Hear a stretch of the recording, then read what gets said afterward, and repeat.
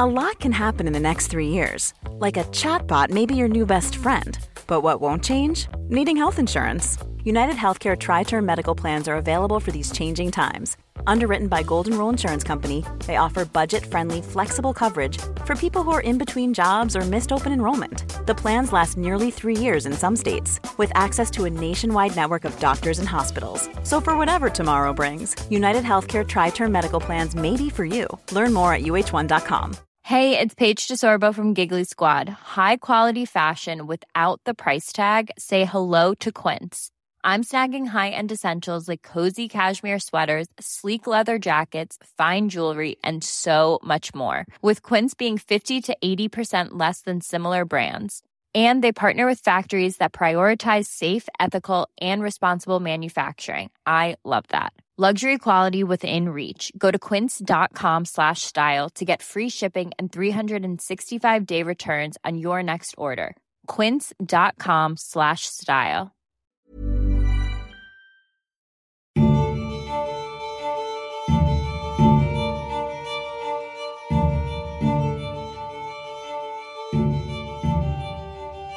Hello, and welcome back to 1 Minute Remaining. My name is Jack Lawrence, the host and creator of this show. Today is part 2, and the final part for now, of the story of Zachariah Peterson. Zach was charged and found guilty of second-degree murder using the highly controversial felony murder rule.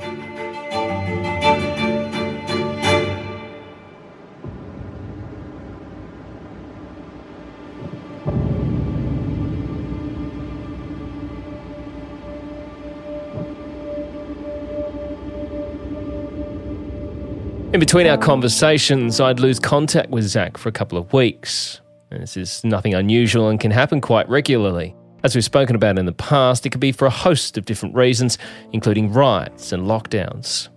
So, in some cases, it's just a case of sit and wait for news. In Zach's case, however, it had nothing to do with any violence or prison unrest. He had in fact been transferred to another facility. Down here to Charleston, Missouri. Right, why was that? Was it just a typical thing that they do every now and then? No, I had requested to leave and come down here because my family, my dad stays down here in Georgia, and I wanted to get closer to them, so I said, hey, why not go down here? So what's their new facility like compared to where you were?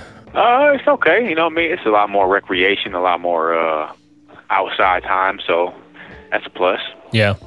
And what about the situation with your cell situation? You in a two-man cell or open bay? Yeah, I'm still in a two-man cell. Okay, fair enough. That must be something, getting used to, a new cellmate and that sort of stuff must be an interesting time. Definitely interesting. Definitely interesting. Yeah.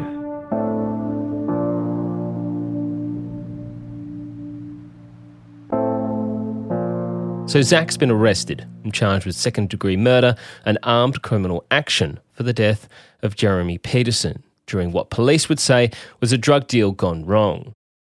Zach was a marijuana dealer and a guy that was definitely not on the right side of the law. In fact, this wasn't his first run-in with the police or first time inside a facility. So it says here that prosecutors filed a third-degree assault charge against you. You were accused of biting someone's finger at a Columbia nightclub. What was that all about? I was at the Columbia nightclub a couple of days before this incident occurred, and my friend had got into an altercation. Somebody had stepped on his shoes, and he just knocked him out. But they ended up tussling onto the ground, so I'm just standing over and making sure no one gets into the fight, and the security grabbed me from behind. And I threw my hands up. I'm like, hey, man, I'm not even doing nothing. But he wouldn't stop trying to choke me, so I bit his finger. Right. And then that's when his partners ended up grabbing both my legs, he ended up locking in the headlock, and then they ended up dragging me outside and threw me out. Had you been arrested by the police before a few times? In Missouri? Just in general, like had you had run-ins with the police? Yeah, I've had some run-ins with the police prior to. I was incarcerated in Minnesota. I had got incarcerated at the age of 17. I had committed a burglary, and they ended up catching me because my co-defendant ended up telling on me, and they ended up certifying me as an adult. And then I took a plea deal for a 3-year sentence in that incident, and that's what resulted in me coming down here to Columbia, Missouri. Because when I got out of the prison up there, I was on parole, and I couldn't find housing that the parole officers would approve of. So I ended up filing for what they call the interstate compact.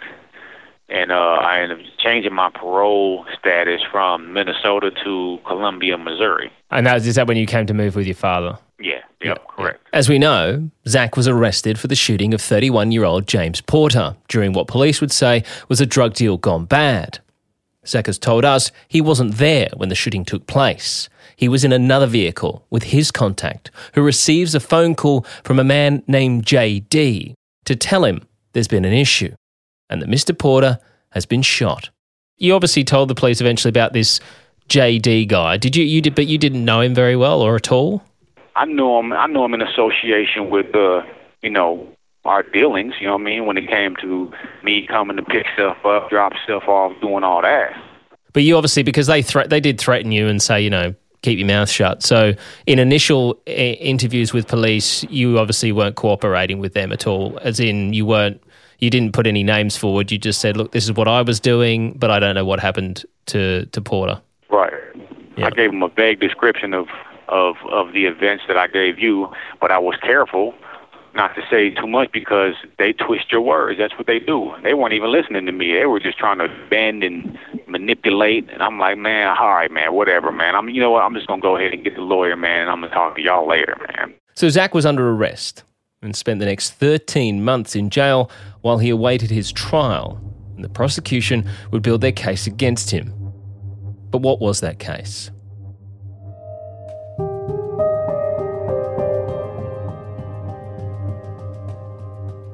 The prosecution would present the case that Zachariah Peterson was a marijuana dealer and that he and the victim were friends.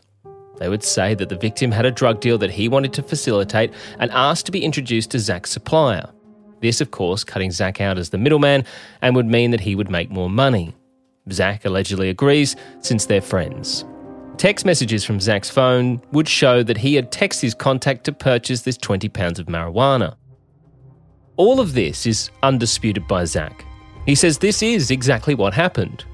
What he is disputing is what happens after they arrive at the trailer park. Witnesses would describe hearing an argument, then a couple of pops, which they obviously believed to be gunshots. James Porter would be seen getting out of the Tahoe and running a short distance before collapsing. So far, no witnesses are able to identify who was actually driving the vehicle. However, the prosecution would argue it was Zach. Who else could it be? Their argument, they literally said this in trial. They said, you can go outside and see that there's water on the cars, but you didn't see it rain. But you know that it rained. So they're like, that's what we're going to attempt to prove here today. They're like, who else could it be? That's what they're saying in trial. Who else could it be, jury? Who else could it be? They're not knowing I'm about to testify and explain where I was and associate my phone records to where I was and undermine everything, right? They don't know we're about to present a phone expert that's about to undermine this inadequate assessment of these pinging towers that this phone was doing at the time. They don't know that we're about to present evidence that Marshall Cruz said that he heard the gunshots at 2:10. You see what I'm saying? They don't know all this. They're hoping that the jury just assumes based on me being in court and being the defendant. They did have one neighbour who would get up and testify as to witnessing the actual shooting itself. However, the issue was her initial description of the suspect did not match Zach. There's no evidence of what happened. There's nobody that was at the scene to say what happened, who did what, because there was eyewitnesses to the incident, and they said they seen two people fighting in the truck, and then they seen James, after hearing a couple of gunshots, they seen James get out the car and run, and then the driver just take off. Well, the witness had described who she thought the shooter was, and the description was entirely different than me. The description she gave was that he had short hair, and it was like a black man's hair, right? I have long hair, long stringy hair, and I'm a white man. Evidently, that's not me.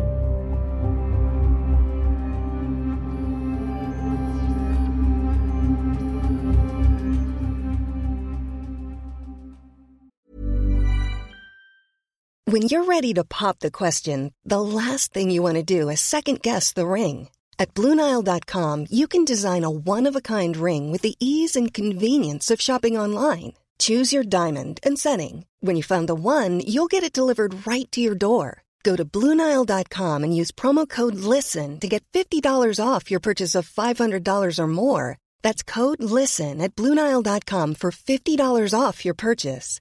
BlueNile.com, code LISTEN. Hey, I'm Ryan Reynolds. Recently, I asked Mint Mobile's legal team if big wireless companies are allowed to raise prices due to inflation. They said yes. And then when I asked if raising prices technically violates those onerous two-year contracts, they said, "What the f*** are you talking about, you insane Hollywood ass?"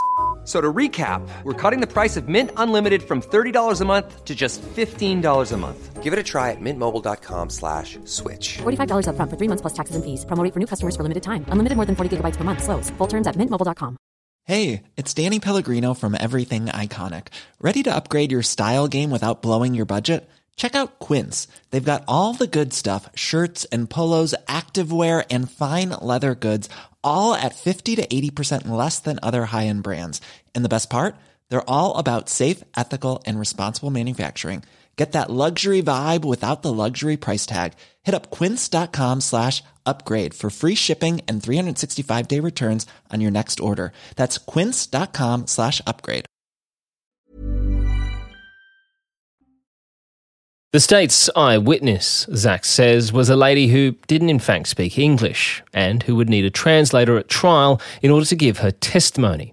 Police would apparently find this lady after they went door knocking at the other trailers. For those who weren't home, they would leave cards asking for assistance from anyone who'd seen any of the incident from that afternoon. Once their witness arrives home, she would apparently find this card and call police. During her deposition, she says she witnessed what had happened and afterwards would leave to go to the laundromat. I'm like, why would you go to the laundromat after witnessing somebody get shot down? Like, what kind of sense does that make? All of a sudden now you know what happened and now you're calling the police for assistance? Like, yeah, that didn't make sense. But no, we don't know too much about the witness at all. Do we know where she was in relation to seeing the crime? Like, was she pretty close or was she from a distance? Do we know any of that stuff? The trajectory, I think, was maybe 80 feet away. Right. When it came to the GPS sites and the pictures from the satellite that they had, it was seen that the vehicle was positioned basically where you drive at. It was like the driving area of the trailer park, and it had stopped. But the trajectory in which she could have witnessed the incident was probably, when we're talking clockwise, we're talking probably about 10 o'clock, 11 o'clock. So the vehicle's facing her direction, and she's probably 11 o'clock, 80 feet away. And so she identifies somebody as being a black man who had short hair, like a black guy's hair. Right. So how does the prosecution get around that when her description of the person doesn't match you? You've got long hair and you're not a black guy. They're using the circumstantial evidence of me being the last person seen with them in this vehicle. See, they don't know the window of time of what happened between then. All they're saying is that I was the last individual with him, and he ends up shot and killed. And my phone records show me in the potential area around the time that it could have happened. So they're like, we're going to go with what we got. And then they got the marijuana and the money from my house, even though it was a small marijuana and a small amount of money that couldn't have possibly been associated with this event. And they used that to basically trump the charge up on the complaint. It seems weird to me that they would call her at all if she's basically talking about someone who looks nothing like you. They didn't allow the witness to testify to that point. See, the judge, we had filed what's called a motion in limine, which was basically a motion to allow us to do something in trial, right? And we wanted to bring up the fact that she couldn't identify me in a lineup and that her description of the suspect was basically entirely different than me. Well, the judge struck that down. She's like, no, we're not even going to talk about her identification of the potential suspect. We're just going to go with the version of events that she had gave the statement to the officer about. So your defense attorney was not allowed to question her about the person that she saw? Right.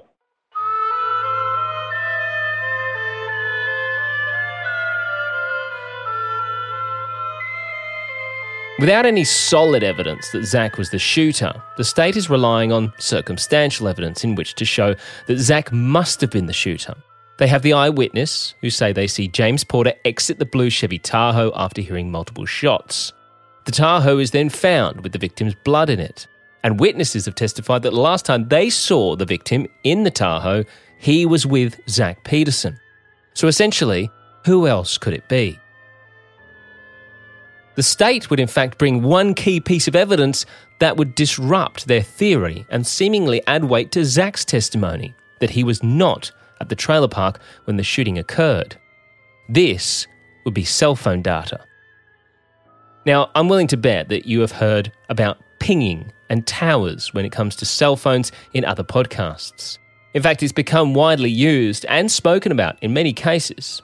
In fact, one of the world's most famous podcasts, and possibly the podcast that launched the true crime genre, Serial, and the story of Adnan Syed. Good afternoon, British Consulting. This is Steve. Hi, Steve. It's Jack, the podcaster from Australia. How are you, sir? Doing really well. It's a beautiful day. How about you? Now, you know we love an expert on this show because, well, I'm not an expert in anything, especially not cell phone data, which is why I've enlisted the help of Stephen Burgess from burgessforensics.com, a man with over 30 years' experience in computer forensics and data recovery, especially cell phones. And he talked me through how the pinging from towers generates a location. The phone provider will have a record going back some number of months with whenever you've pinged off of a cell tower. So we can map the location on a cell tower.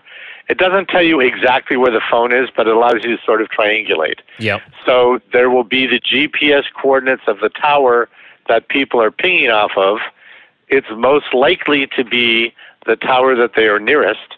Most of the towers have got 3 antennas, each of which covers 120 degrees or a third of a circle. So if you see these maps, what you see is kind of a slice of pie or a slice of pizza.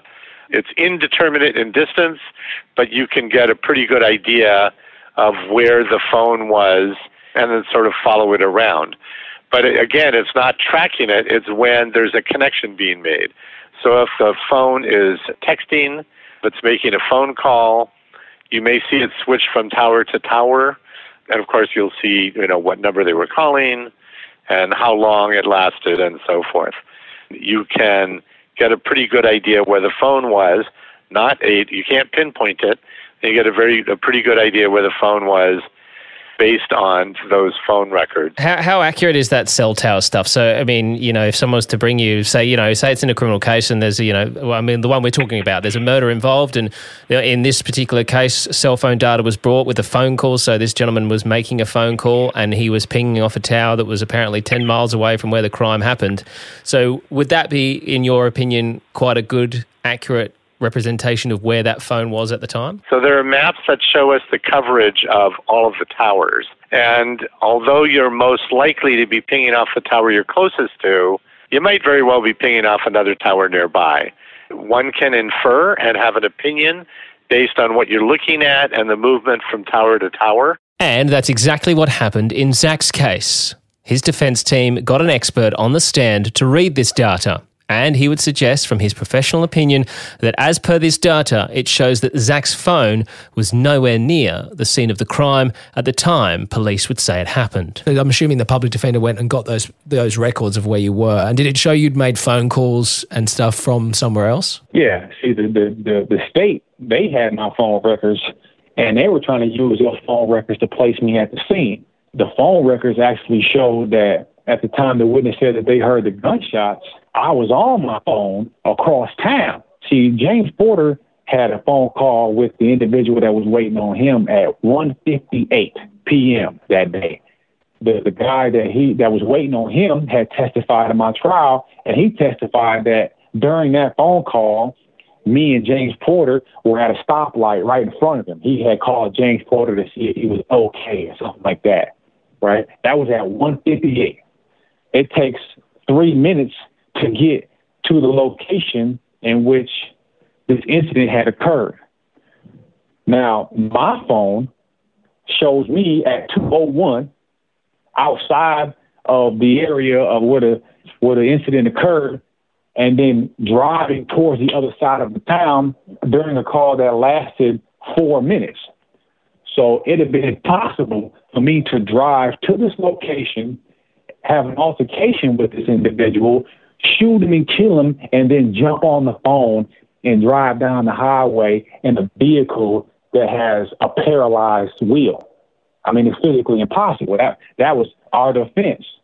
On top of the fact that the witness said that they heard the gunshots at 2:10, and then at 2:13, there was an individual that had discovered James Porter on the ground and called the police. When they discovered him, he still had a pulse. So this logical inference is that the time that the witness said that they heard the gunshots, and then this witness who discovered James Porter with a pulse still at 2:13, it could be logically deduced that this incident just happened at this time. The facts support everything we were saying in our defense. Everything that the prosecution was leaning on was circumstantial allegation. My public defender went up and hired a phone expert, and the phone expert testified to how the cellular calls, they ping off towers and how they get certain locations and how to basically read the data. And he testified saying, yeah, this phone was nowhere near this location. At this time, it's like he couldn't even have done this because there was only a 2-minute window between James Porter's last phone call and the phone call that I had at 2:01 that showed me driving towards the other side of town.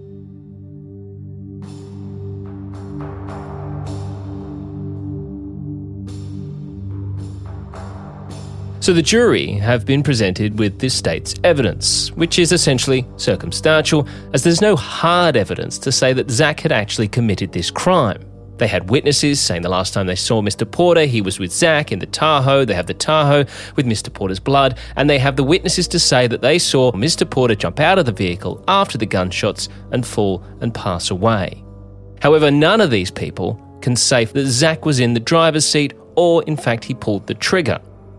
Zach's defense have presented cell phone data and an expert that says Zach's claims of not being at the trailer park when the witnesses claim to have heard the shots seems to add up from the data presented.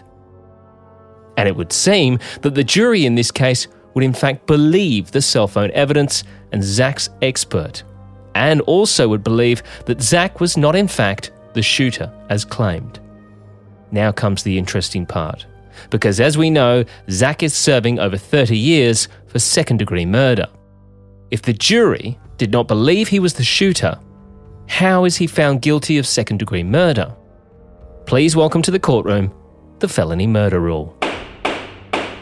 The felony murder rule is something that has been abolished from every country in the world except for the United States. It simply means that any death that occurs during the commission of a felony is first-degree murder, and all participants, whether you actually killed someone or not, can be charged with and found guilty of murder. For example, you have a friend who wants to borrow a car to commit a crime. Firstly, get better friends. But you decide to lend them that car. Secondly, make better choices in life. However, the friend takes that car and commits a crime. In the commission of that crime, he kills someone. The felony murder rule states that you are just as guilty of that crime as he is and can be charged with and found guilty of murder. Another example. You and 4 of your buddies decide to burglarize a couple of houses. At the second home, the police show up, and one of the officers ends up shooting and killing one of your buddies. Well, guess what? You're getting charged with your friend's murder. This exact scenario happened in Alabama in 2015 with 5 teenagers. The 4 surviving teens were all charged with the death of their friend. 3 would plead guilty and got 17 to 28 years, and 1 chose to plead not guilty and was sentenced to 65 years. Today, Judge Sibley Reynolds re-sentenced Lakeith Smith to 30 years. His original sentence was 65 years. Smith was tried under Alabama's accomplice liability law for the death of Adante Washington, who charged a Millbrook police officer with a gun and was subsequently shot and killed. Because Washington was killed during the commission of a felony, all the suspects involved were charged with his death. Or another example. Maybe you're driving a friend to a drug deal in your blue Chevy Tahoe, and in the process of that drug deal, he's shot and killed. Under the felony murder rule, you are equally as guilty as the one who pulled the trigger. And essentially, that is why the jury in Zach's case would say they find him guilty of second-degree murder. However, the rule does state that to find someone guilty of murder using the felony murder rule, the state must provide evidence that the person was killed as a direct result of the felony being committed. And Zach and his defense team state that the prosecution were unable to prove that was even the situation in this case, as no one was there to witness what happened or why. I'm Jill Harper. I'm an attorney in Columbia, Missouri. I'm now a personal injury lawyer. However, 10, 12 years ago, whenever it was with Zach's case, I was helping the public defender's office while I was in law school, and I second chaired Zach's murder trial. At the trial, this is the first one that I've dealt with where this phone technology is brought in. Zach says that the prosecution actually brought his phone records to the table, and that actually ended up helping the defense.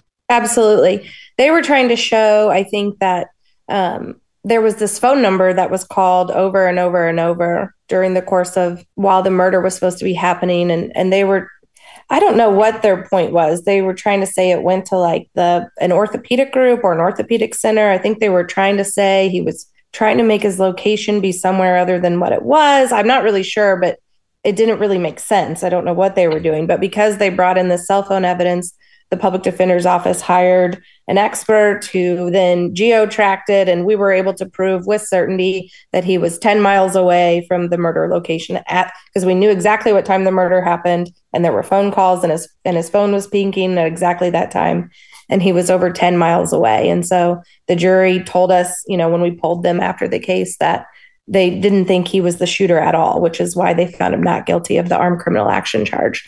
And this is where the amazing part happens, because they say, well, we believe that he was not the shooter in this, although we're going to find him guilty of second-degree murder under this felony murder rule. Yeah, in Missouri, there's a statute, and I had sent it to you. The second-degree murder statute, it's 565021, and there's two ways to be found guilty of second-degree murder. The first one is that a person knowingly causes the death of another person, or with the purpose of causing physical injury to another person causes the death of a person. So that's basically your traditional murder. You've killed someone. Option two, which they charged Zach in the alternative. So they actually charged him with being the shooter and armed criminal action, but they said, or in the alternative, he is guilty of second-degree murder for subsection 2, which says a person commits or attempts to commit any felony, and in the perpetration or the attempted perpetration of such felony,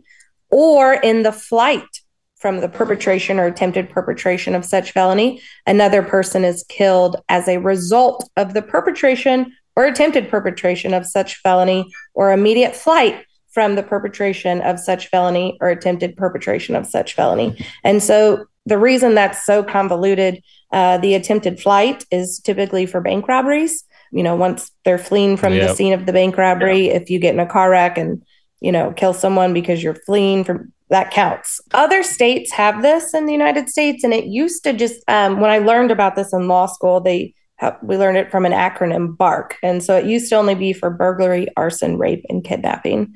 I don't know if Missouri expanded theirs or if everyone expanded theirs, but at least in Missouri, it's any felony. And it seems like that initial charging of Zach, it was almost like the prosecution were hedging their bets, going, well, look, we're accusing him of murder, so we're charging him with second-degree murder and armed criminal action. But if you don't think he did it, then we're also going to charge him, just in case, with this. And this was the part I hated the most, is that, when the jury came out with the verdict and they said not guilty of armed criminal action, right? So we knew we had won for him not being the killer. but then they said guilty of second-degree murder, which we knew was the felony murder.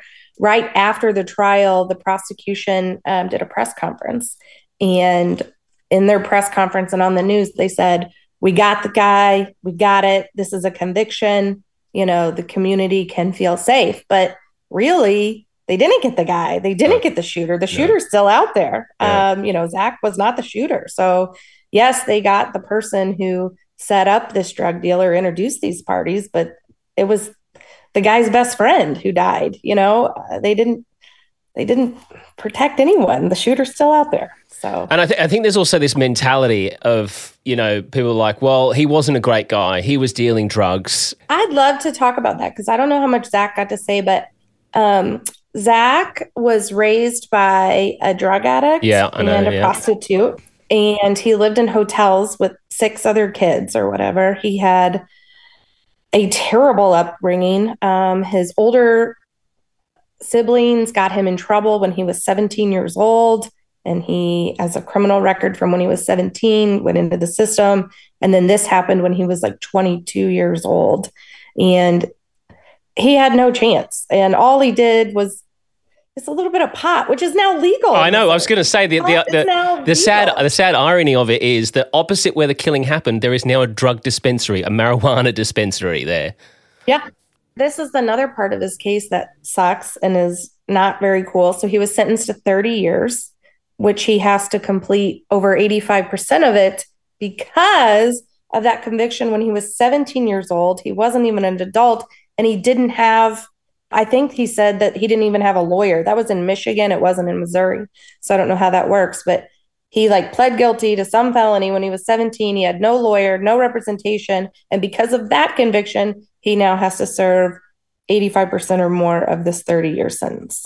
Let's talk about this, what he ended up being found guilty of with this the felony situation, because as you were saying to me in an email when we were talking, they actually didn't even prove at the point to find him guilty of felony murder at all. Correct. So I tried to file so Zach had a public defender, and then the public defender filed some appeals for him. And then I don't do appellate work. I tried my best. I filed some stuff for him after the appeals failed from the public defender system. But essentially, there was an issue with Zach's jury instruction. And I'm very disappointed that the Court of Appeals didn't take it up because, and for the jury to find someone guilty, that they read these instructions and there's not very many words. It's a 1-page thing, and it's very concise and clear so that people can say guilty or, not guilty.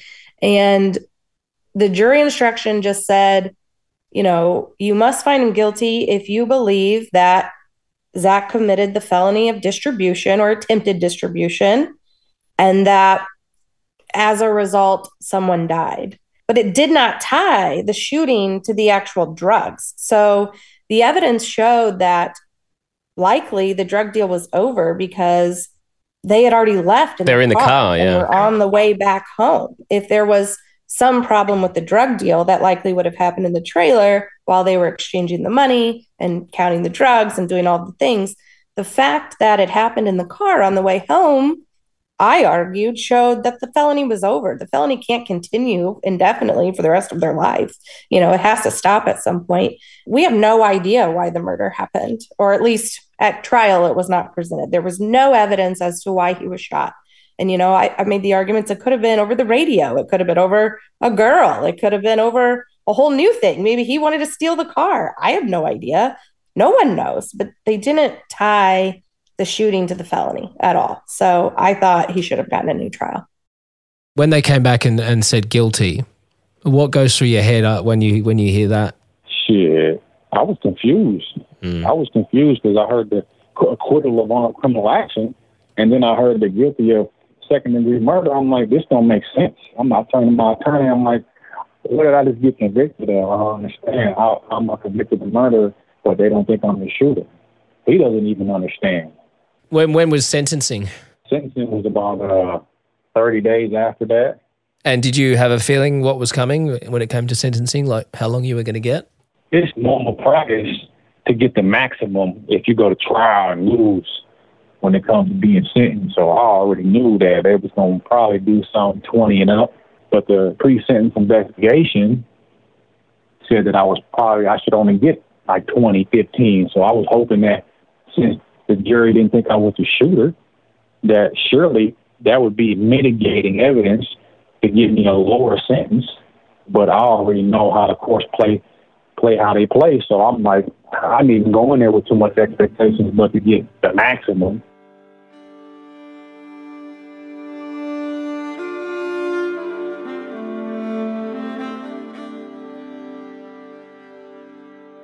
You know, in our system and even in this county, people who plead guilty to murder sometimes get 10 years or 20 years or 22 years. And here, Zach fought it because he didn't kill his friend, and it was proven that he didn't kill his friend. And then the judge gave him the maximum of 30. And I'm like, wow. Did they offer you a plea deal? Yeah, just recently, 25. I don't regret. I wouldn't have pled out to anything. Why would I plea out when I ain't killed this man? Like, I wasn't talking about no plea bargains. So they came to my attorney asking if I would take anything. I'm like, nah, I'm not taking anything.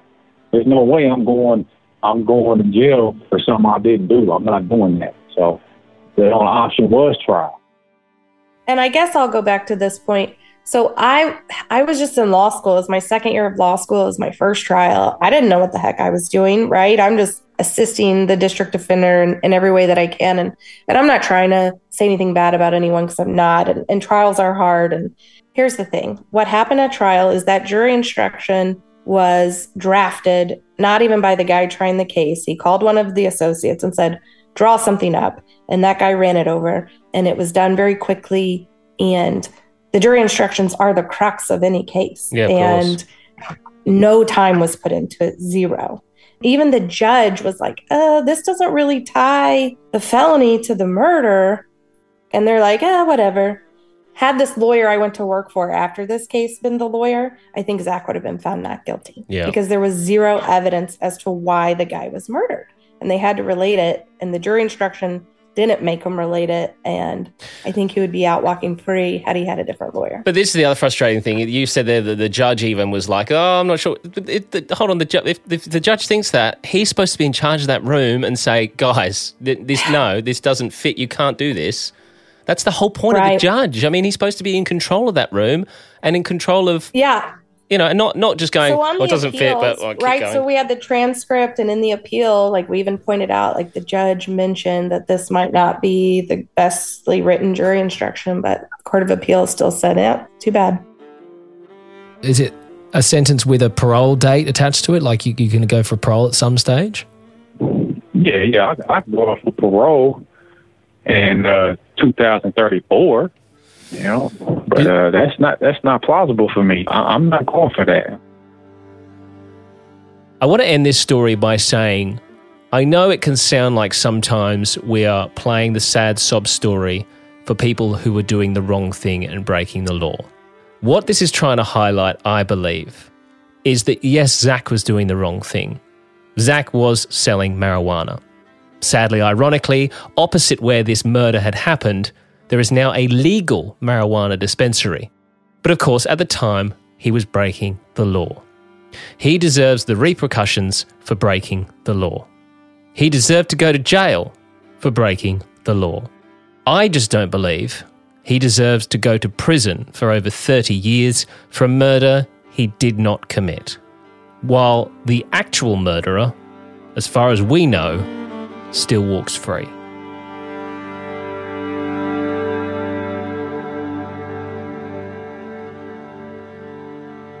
You have 1 minute remaining.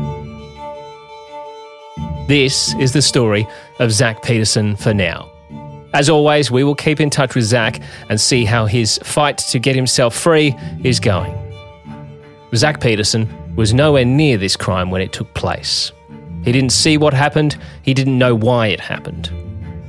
But in our next story, we have not one, but two individuals who are both incarcerated for the same murder.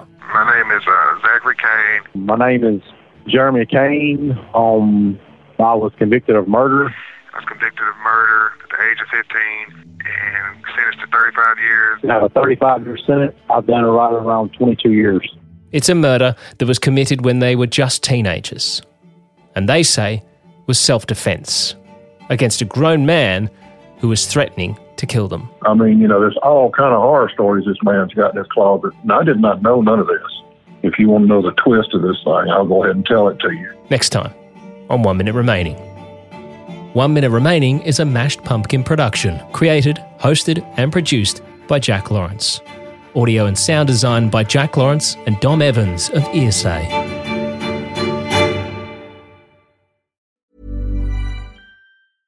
Imagine the softest sheets you've ever felt. Now imagine them getting even softer over time. That's what you'll feel with Boll & Branch's organic cotton sheets. In a recent customer survey, 96% replied that Boll & Branch sheets get softer with every wash. Start getting your best night's sleep in these sheets that get softer and softer for years to come. Try their sheets with a 30-night guarantee. Plus, get 15% off your first order at bollandbranch.com. Code BUTTERY. Exclusions apply. See site for details.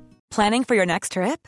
Elevate your travel style with Quince. Quince has all the jet-setting essentials you'll want for your next getaway, like European linen, premium luggage options, buttery soft Italian leather bags, and so much more. And is all priced at 50 to 80% less than similar brands.